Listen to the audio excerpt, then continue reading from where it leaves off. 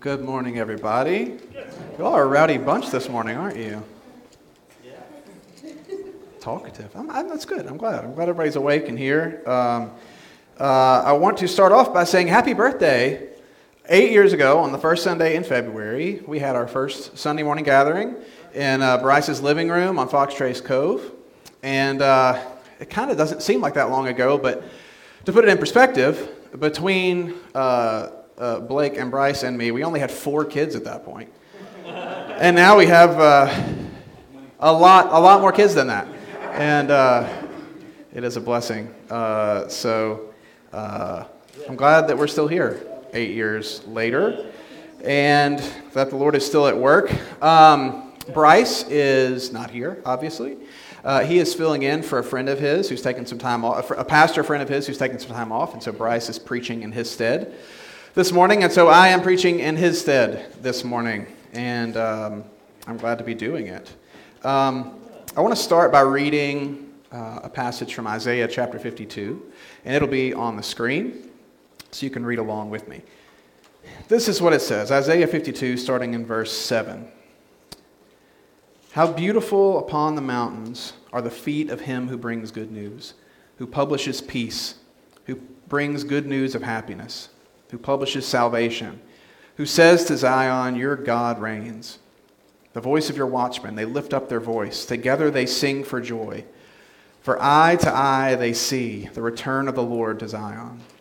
Break forth together into singing, you waste places of Jerusalem. For the Lord has comforted his people. He has redeemed Jerusalem.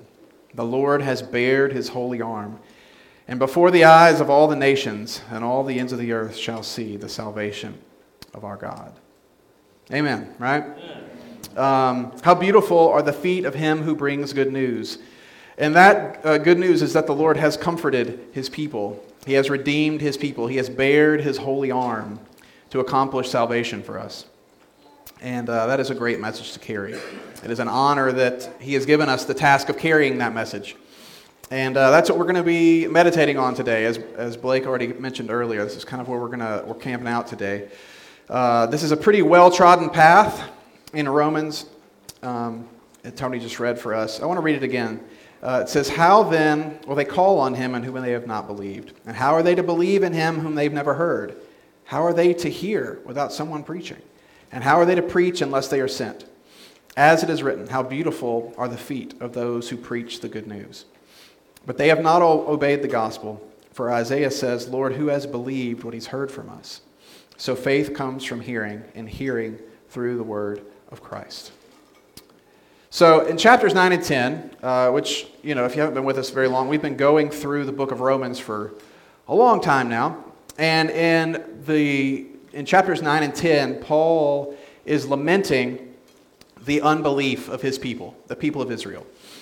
He remembers what it was like to be in that place of unbelief. And so when he looks around and he sees the people that he loves, the people that are his earthly family, and he sees that they don't believe, it breaks his heart. And he's expressed that poignantly in the last 2 chapters. He longed with all of his heart for his brothers and sisters to believe the gospel and to be saved through Jesus. At this point in chapter 10, Paul has just finished making a point about the people of Israel who are attempting to establish their own righteousness by keeping the law of Moses with great religious fervor. But Paul says that despite the fervor that they were living with, they were ignorant of the righteousness of God and that their zeal was misguided because Christ is the end of the law for righteousness to everyone who believes. Righteousness had always been the result of faith and not of keeping the law. And Christ was the ultimate fulfillment of that. He was the ultimate fulfillment and object of that faith. And so last week, Bryce preached from Romans 10:9. If you confess with your mouth that Jesus is Lord and believe in your heart that God raised him from the dead, you will be saved. Romans 10:9. If you haven't experienced the VBS that we put on, there's a lot of that sort of thing involved. So we haven't done one in a few years, but we used to do neighborhood VBSs in different places, and we would come up with silly little tunes like that so we wouldn't forget the Bible verses, and that was one of them. So I'm sure we'll be doing some more of that in the coming years. It's true, though, right? Everyone who calls on the name of the Lord shall be saved. Everyone who believes, everyone who in faith transfers their trust to Christ as Lord will be saved. Just like Abraham, Paul said that, Exodus says that Abraham believed God and it was credited to him as righteousness. And Paul mentions that earlier in Romans. When we trust in Jesus for salvation, he clothes us in his righteousness. This is the only way to be reconciled to God, the only way of rescue from our sins. And Bryce has reminded us over the past 2 weeks that salvation is the Lord's. He accomplishes it, he offers it, he completes it, and he keeps it.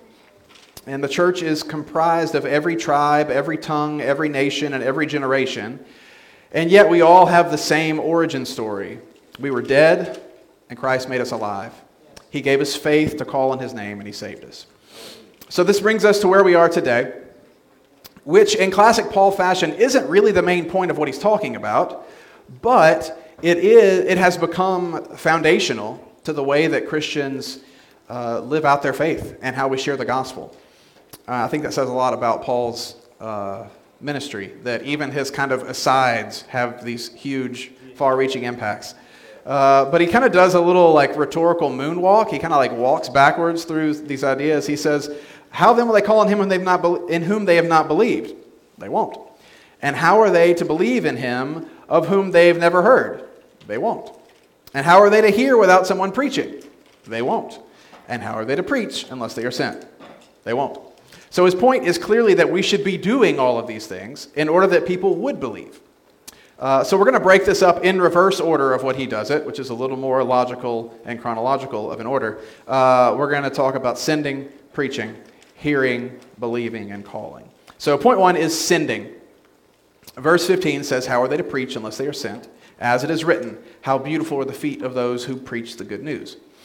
We'll talk about the preaching part of this in just a minute, but the idea of sending applies in 2 ways, like a general way and a specific way. So we're going to start with the general way.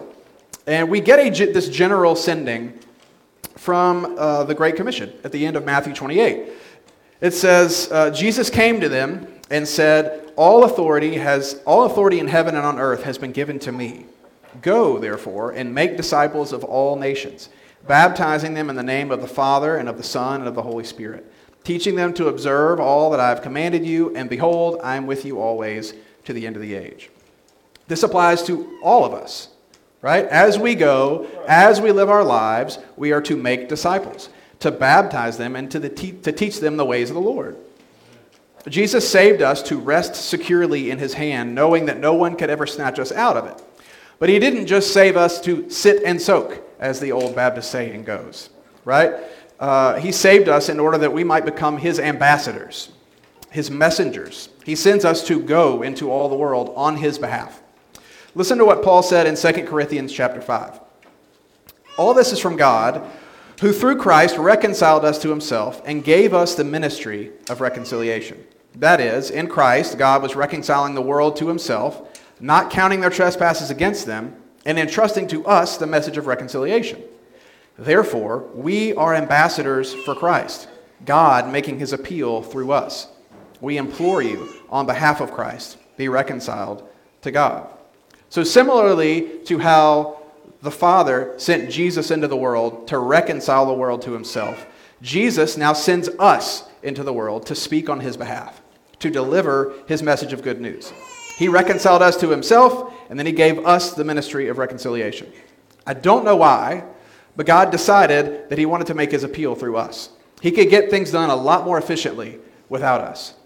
But he doesn't. He sends us, ordinary, average people like you and me. And this is how the gospel has been passed down through millennia. It's possible, and it happens, that someone can pick up the Bible and read it and be saved, or hear the gospel in a song and be saved. But the primary means of the gospel being passed down, and the primary means of people hearing the gospel, is when God's people share it with other people. If you're a believer in this room, I want you to think about the person or the people who first shared the gospel with you. Most of us have people like that. A pastor or a coach or a friend or a parent or a teacher. I think of Gary and Gay Beasley and of Randy Maguez.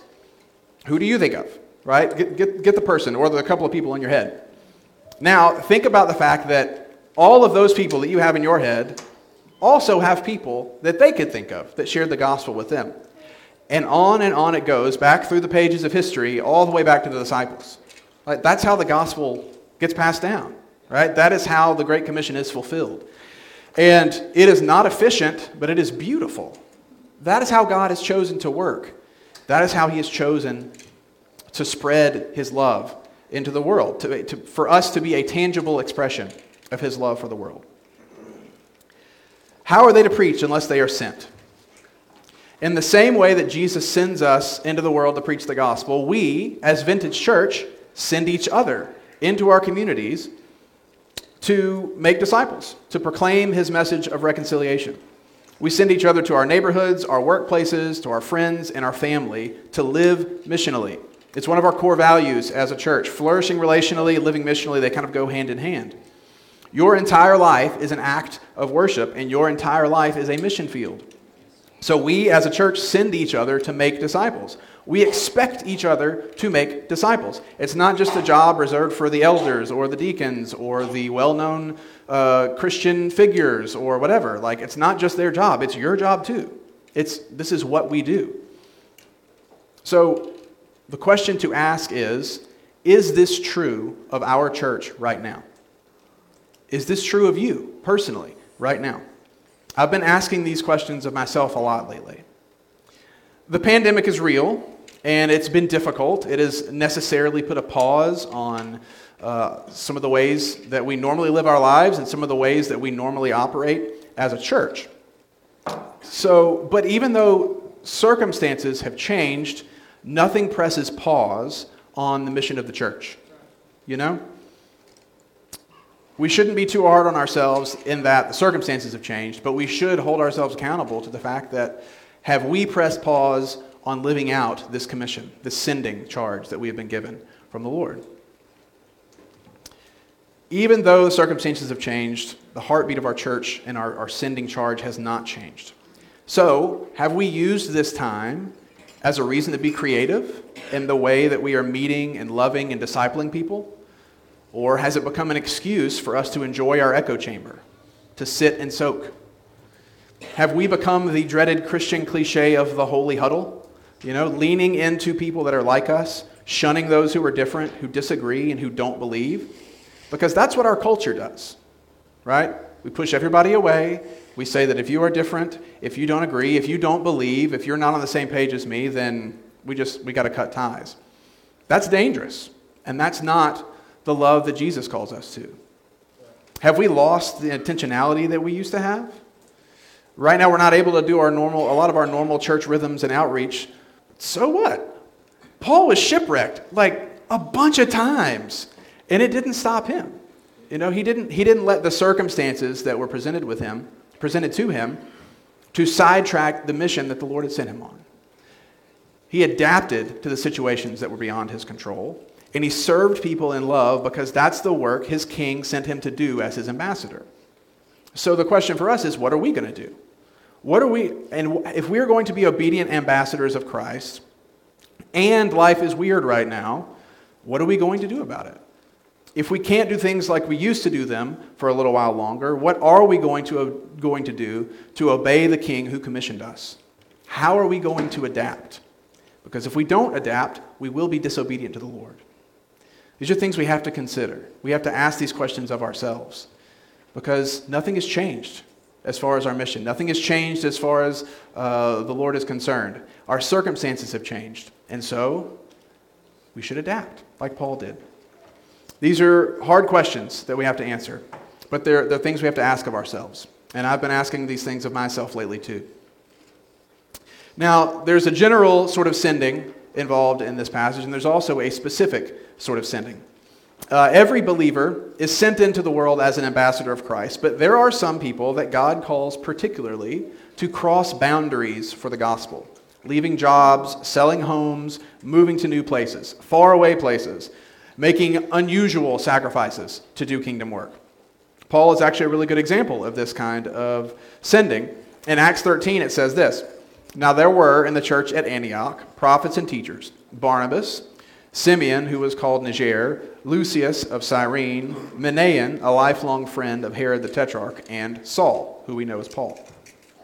While they were worshiping the Lord and fasting, the Holy Spirit said, "Set apart for me Barnabas and Saul for the work to which I have called them." And then, after fasting and praying, they laid their hands on them and sent them off. Paul and Barnabas left the church at Antioch and traveled for about 2 years, preaching the gospel, planting churches, stirring up the good kind of trouble. It wasn't always good for them, but it was good for the kingdom. And then they returned. Paul later continued his work on 2 additional missionary journeys, 3 if you count when he was arrested and sent to Rome. And we should definitely count that because that's how we got the book of Romans. And that's how a lot of people believed the gospel. Paul wasn't the only apostle the only apostle who was sent out in this way. If you read the book of Acts, and you should, read the book of Acts to get a sense of the drive and the intensity that burned within these early missionaries. They encountered insane circumstances, and they saw the Lord do magnificent work. Some left home never to return, some left for a time and did return, but it was a unique calling. God still sends people out in this way, and our church values this. God may be calling some of you to be sent out in this way. And it's important for us to consider this in our own lives.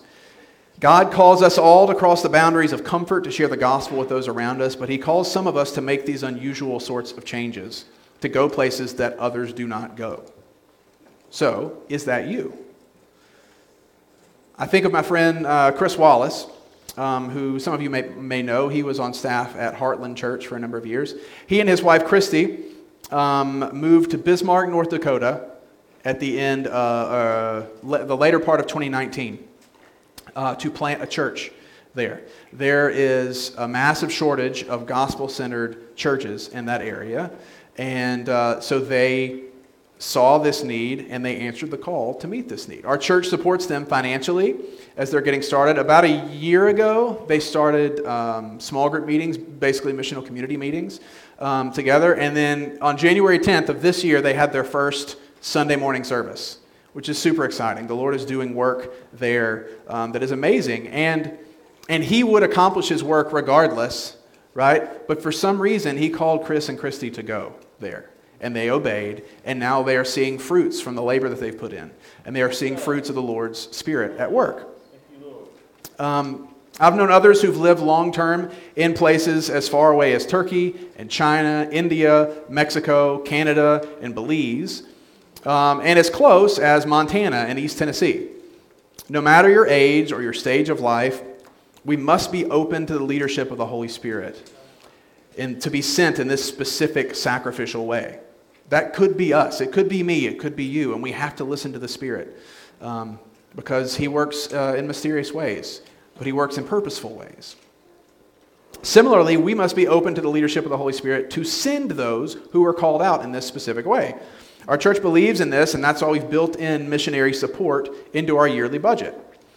There were churches in our area who sent us to do this work, and they supported us financially for several years as we were getting started.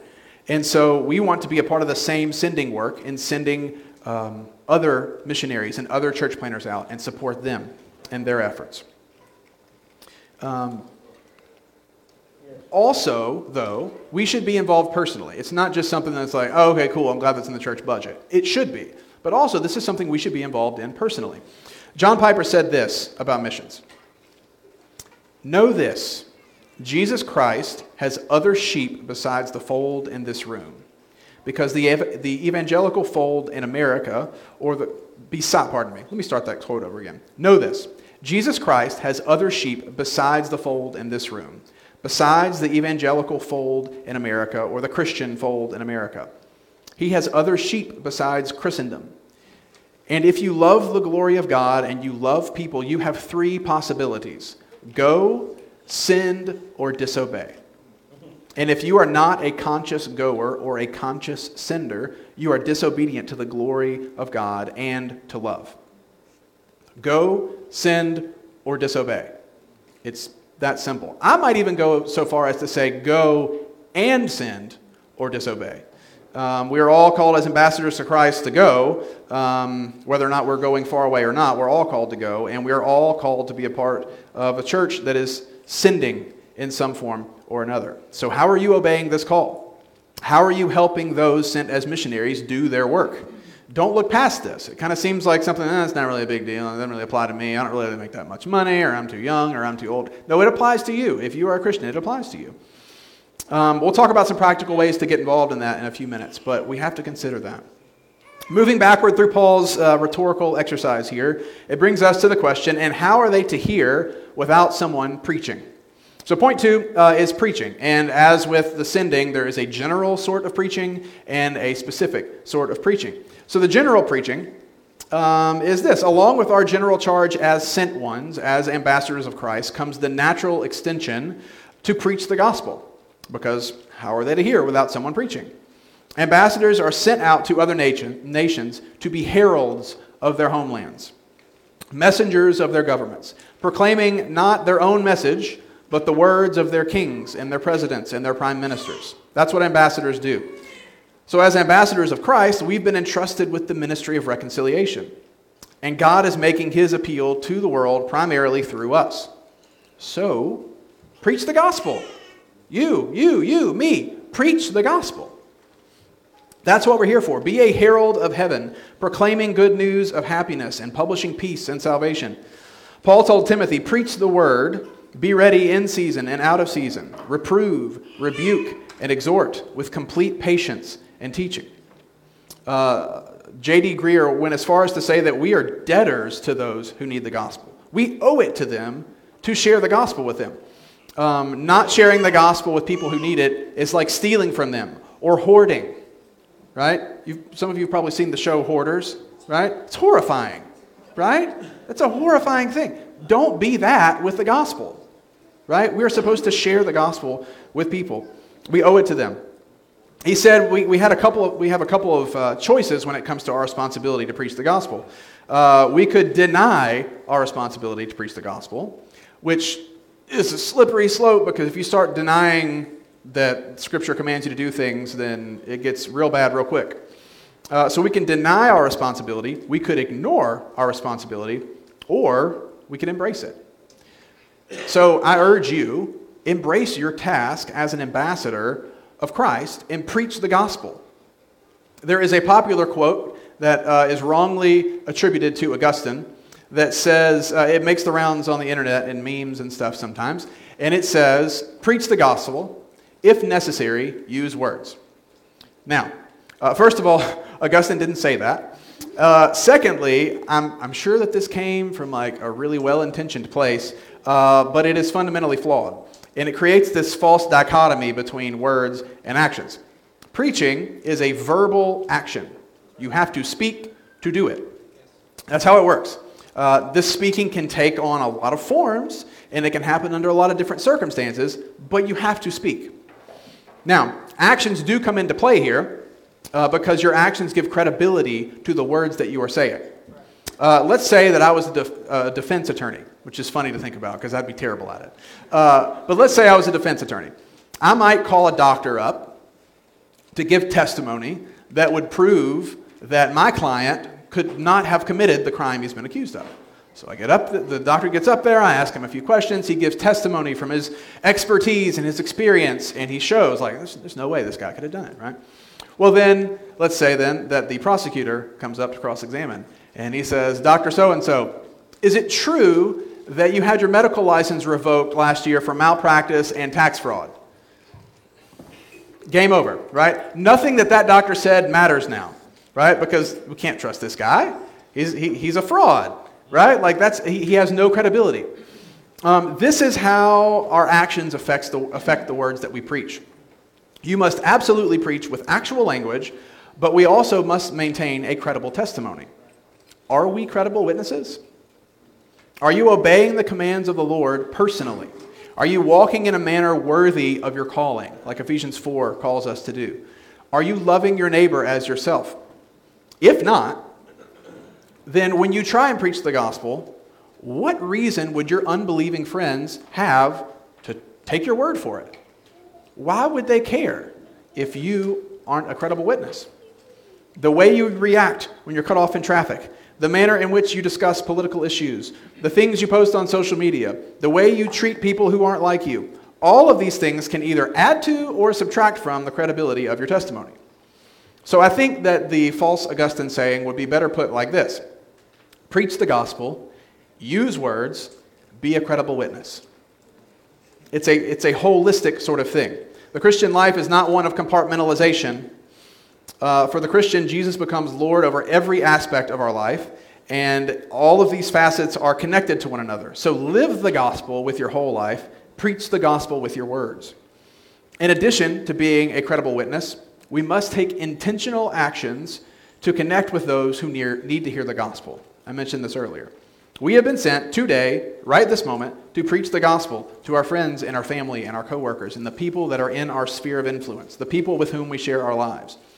You already have the opportunities. Like a lot of times we say, pray for me that I might have an opportunity to share the gospel. You've got opportunities. You just have to be faithful with them. God might bring you new opportunities, but be faithful with what God has already given you.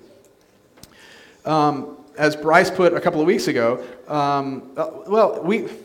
lot of times we hope for these moments, right, where the heavens open and we preach eloquently and we say everything just right, and the person is just sitting there listening with this look of awe and reverence on their face, and then they get on their knees and they believe in Jesus. God doesn't often work like that, right? Bryce mentioned a few weeks ago that God mostly works in little moments, in ordinary, mundane things. Sometimes he has the big miraculous events, right? Those are real and they happen, and I'm sure we can all think of kind of these mountaintop experiences that we've had or experienced or heard about. But most of the time, it's going to be awkward, small things. And we have to be faithful with these. We have opportunities right now to preach the gospel, so we have to ask the Lord to open our eyes to see what's already in front of us. And we have to be faithful in it. Don't shy away from it. Make a point to spend time with the people in your life who need Jesus. Invite them to dinner. Call them. Ask them how they're doing. Bring them in close. You'll see the opportunities come. When you make yourself concerned with them, when you care about people, and you let them know that you care and that you are concerned, you'll see the opportunities that you have to preach the gospel. Sometimes you'll get to make a full and clear gospel presentation, like maybe we were taught in a class growing up. But most of the time, it's going to be little moments. And we can't let these moments pass by without acting. Our gospel preaching will happen in conversations over time. Some of them will be deep conversations, some of them won't. But we have to make ourselves available. We have to be willing. We have to reach out intentionally to unbelievers. We have to befriend them and invest ourselves in them. Then they'll hear the gospel in the words that we speak, and they'll see the gospel in the way that we live. We should be preaching by every avenue possible. So be creative, especially now when we have these obstacles before us. Be creative. Think of ways that you can serve and go deeper with those in your life who don't believe. Start working out with them. Get Marco Polo on your phone and start having conversations in between other things that you're doing throughout your day. Start a book club. Share meals. Meet needs. Help out in ways that you are uniquely qualified for. Fix their cars, or paint their kitchen, or sew a more comfortable mask, or figure out their taxes. Tune their guitars. There's a lot of people here who that's specific to. Do these things for people who need Jesus. Even if they inconvenience you, even if they annoy you, seize these opportunities that the Lord has put in front of your face and do them. Be faithful with them. Proclaim the gospel. Herald the gospel. This is what living missionally is all about. This is being an ambassador of Christ. And if you recommitted to our church covenant last week, you literally signed up for this. All right? This is what we did. This is who we're supposed to be. One quick side note. When I was taught about evangelism growing up, there was a good deal of guilt involved. It was, at the very least, implied that if a Christian fails to share the gospel, that there will be people who end up in hell because of it. It's the blood on your hands tactic that gets used a lot these days. Can I tell you, this isn't true, right? This is not true. We don't have to preach the gospel out of fear. Right? There's no fear in love. We don't have to preach the gospel out of fear. God will not love us any less for our failings, and no one will end up in hell because of us. Yes, the Bible is clear that we will have to give an account of ourselves, but we don't have to fear it because Jesus is the end of the law for righteousness for everyone who believes. Our confidence in every aspect of life is in him. So we obey his command to preach the gospel, not because we have to do it in order to maintain favor with God, or because if we don't, it'll be our fault that someone is punished eternally. We obey his command to preach the gospel because we can. We get to obey. Jesus has already perfectly obeyed on our behalf. He has already perfectly preached the gospel on our behalf, and he invites us into the work that he's already doing. It's not about us. So we have this general sort of preaching, but we also have a specific sort of preaching. Some men are called specifically to teach and preach as pastors or elders. This is the kind of thing you see every Sunday behind the pulpit. Side sermon, a brief one. Don't mistake this specific kind of calling, people who are called to preach. People who do this sort of thing are not any more important than you, right? It's not any more valuable to the body than any other part, right? Paul talks about, we talk about Paul a lot, don't we? He talks about the fact that the church is like a body, and every body part is important, and we all work together to make the mission of the church happen, to obey what the Lord says. So you can't use the excuse that because you're not as eloquent or persuasive as Bryce, or because you're not as brave as those people leaving their homes to go to foreign countries to share the gospel, that you're not of much service to the church. That's not true. It's not true. You are an ambassador of Christ, and you are called to preach the gospel. If you are a Christian, God wants to use plain old little you to do the job. Now, that being said, Scripture is clear that there is a specific calling for some people to preach in this unique way. And that calling is vital to the life of the church. 1 Timothy chapter 3 says this, the saying is trustworthy. If anyone aspires to the office of overseer or elder or pastor, he desires a noble task. Therefore, an overseer must be above reproach, the husband of one wife, sober-minded, self-controlled, respectable, hospitable, able to teach, not a drunkard, not violent but gentle, not quarrelsome, not a lover of money. He must manage his own household well and with all dignity, keeping his children submissive. For if someone does not know how to manage his own household, how will he care for God's church? He must not be a recent convert, or he may become puffed up with conceit and fall into the condemnation of the devil. Moreover, he must be well thought of by outsiders, so that he may not fall into disgrace, into a snare of the devil. Again, in Titus, Paul says, for an overseer, as God's steward, must be above reproach. He must not be arrogant or quick-tempered or a drunkard or violent or greedy for gain, but hospitable, a lover of good, self-controlled, upright, holy, and disciplined. He must hold firm to the trustworthy word as taught, so that he may be able to give instruction in sound doctrine and also to rebuke those who contradict it. This is a specific call. It is a God-ordained call. These qualifications that were mentioned by Paul must be met. A process of examination must go on within the church. A pastor by the name of Steve Lawson said that there are no self-appointed preachers in this sense. You don't get to just declare yourself to be a preacher. He said that pastors and elders have some distinguishing characteristics, like, one, they are compelled to preach. It's something that they desire. They are competent. That's very important. They desire to intently study Scripture and to teach it accurately. They are confirmed. Others in their church, specifically the elders of their church, recognize and agree with this calling on their lives. There is fruit. People are accepting Jesus. The church is being blessed and nurtured by their ministry. And then there are opportunities. There are circumstances which God has allowed so that this man can preach. Opportunities for him to minister. So it is possible, and Lord, I hope that it is true, that God is raising up more people like this within our midst. Yeah. More preachers who are called to be elders and pastors and church planners and missionaries. Is this something that the Lord has been leading you toward? When you read the scriptures, like what we just read in 1 Timothy and Titus, do you see yourself in these qualifications?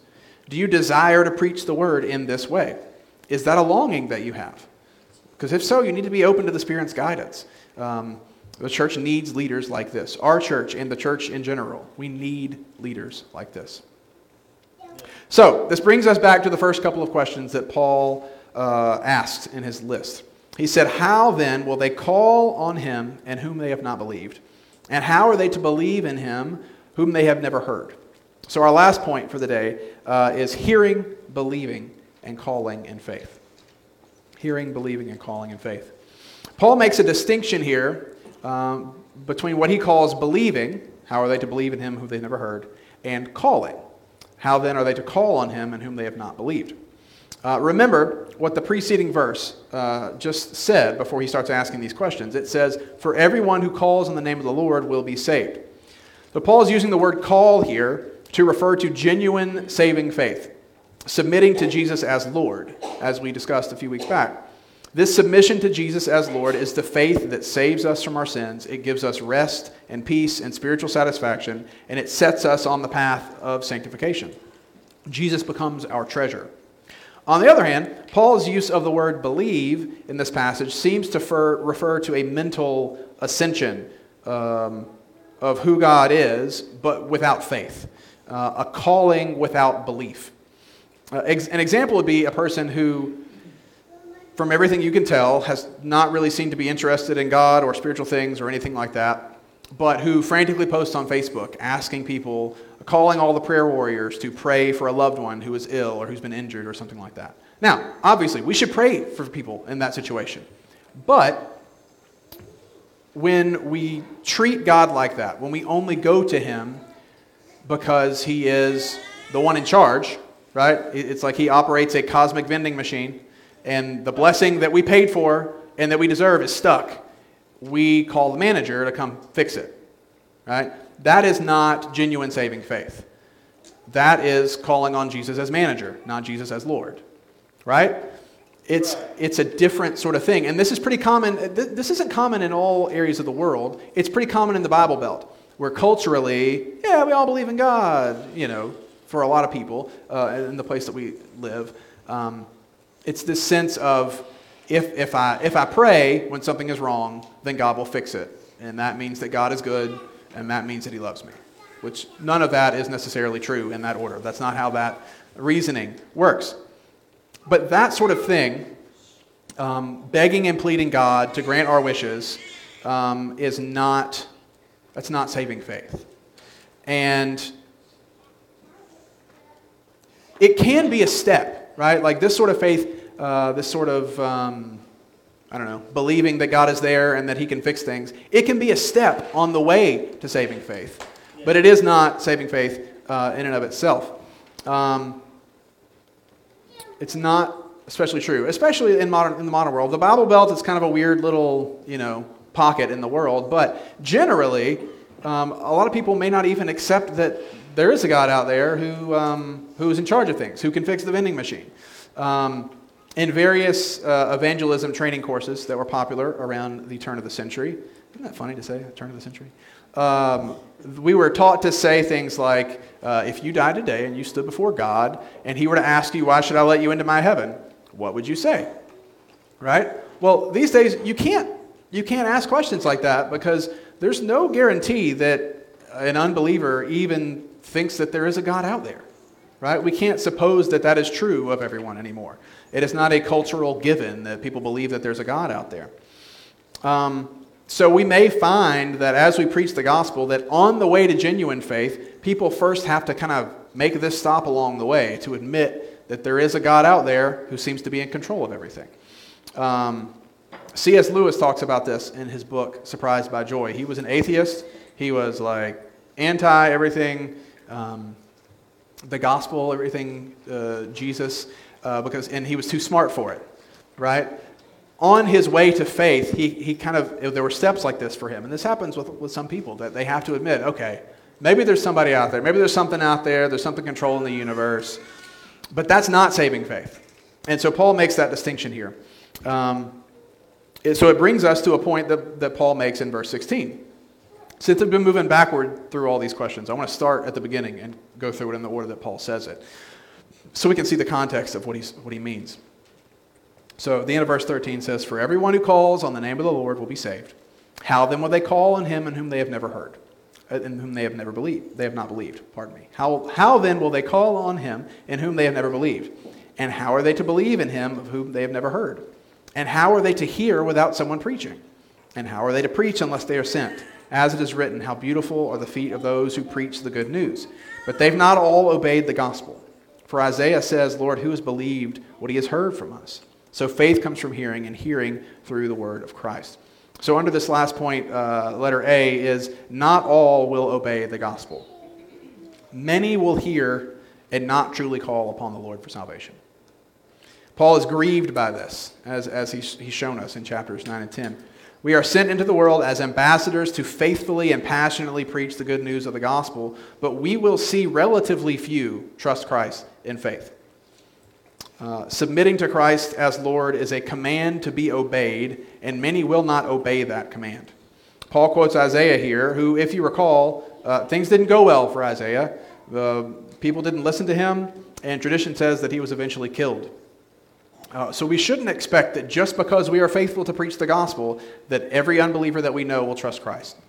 That kind of expectation is kind of like a bit more sanctified version of the vending machine thing, right? Well, I preach the gospel. I put the money in the machine.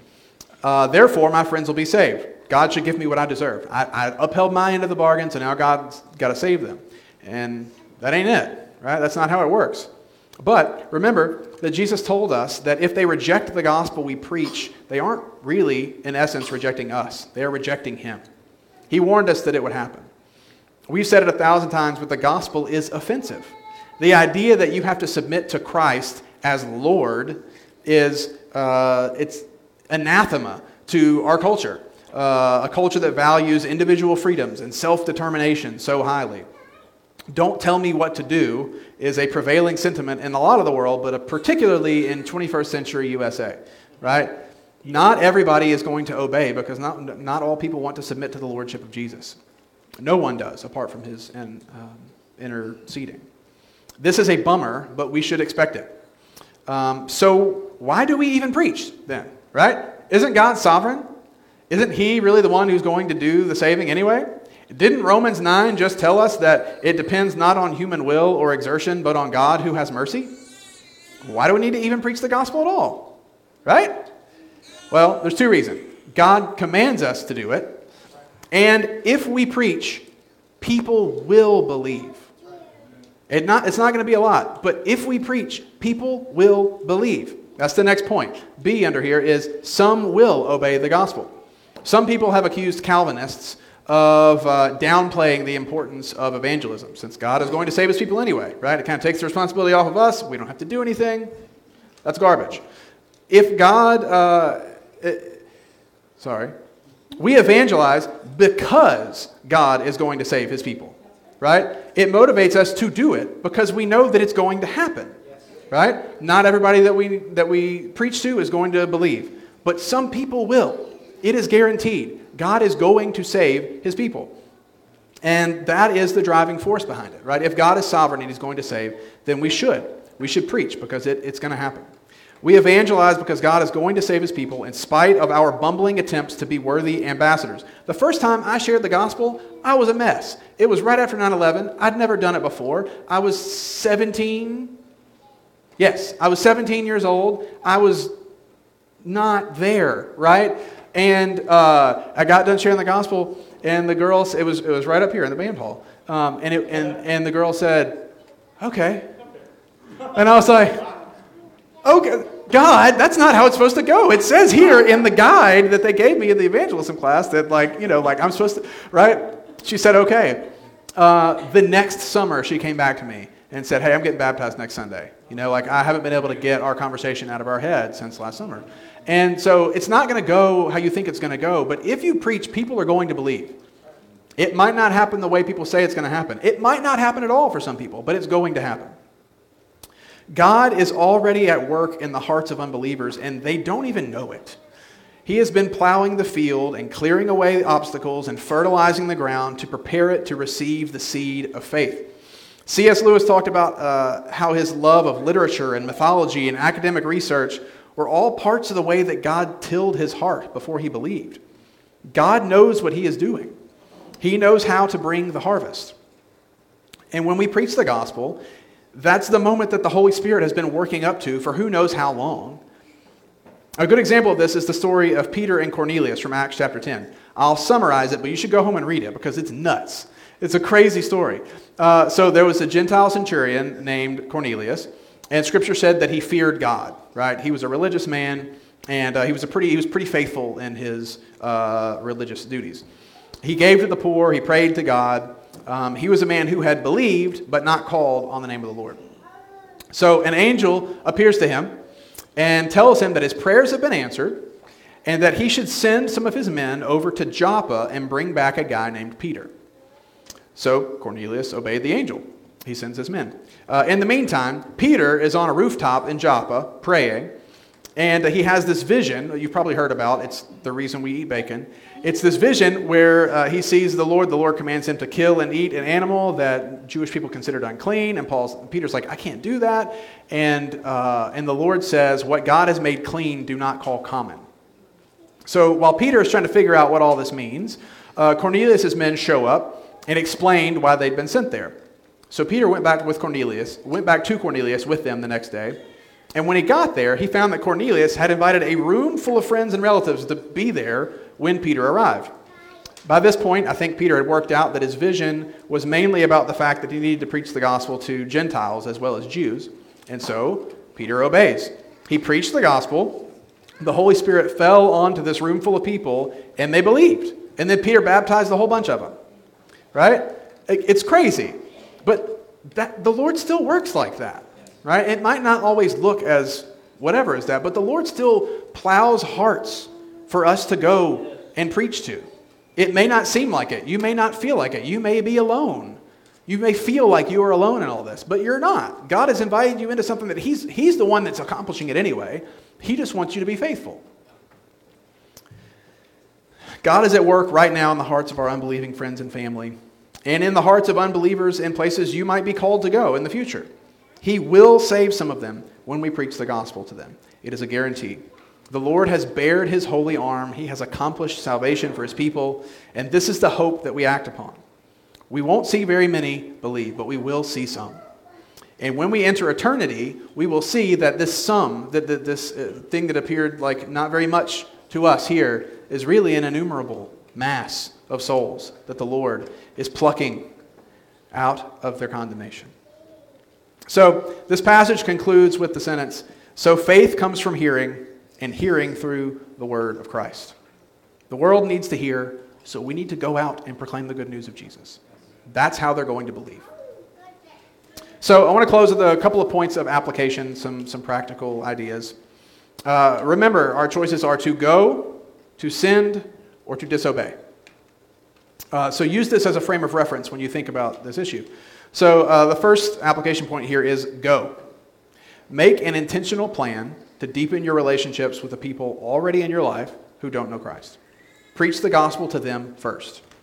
That's what the disciples did, right? They preached the gospel to the Jews around them, the people in Jerusalem, and then they went out into all the world.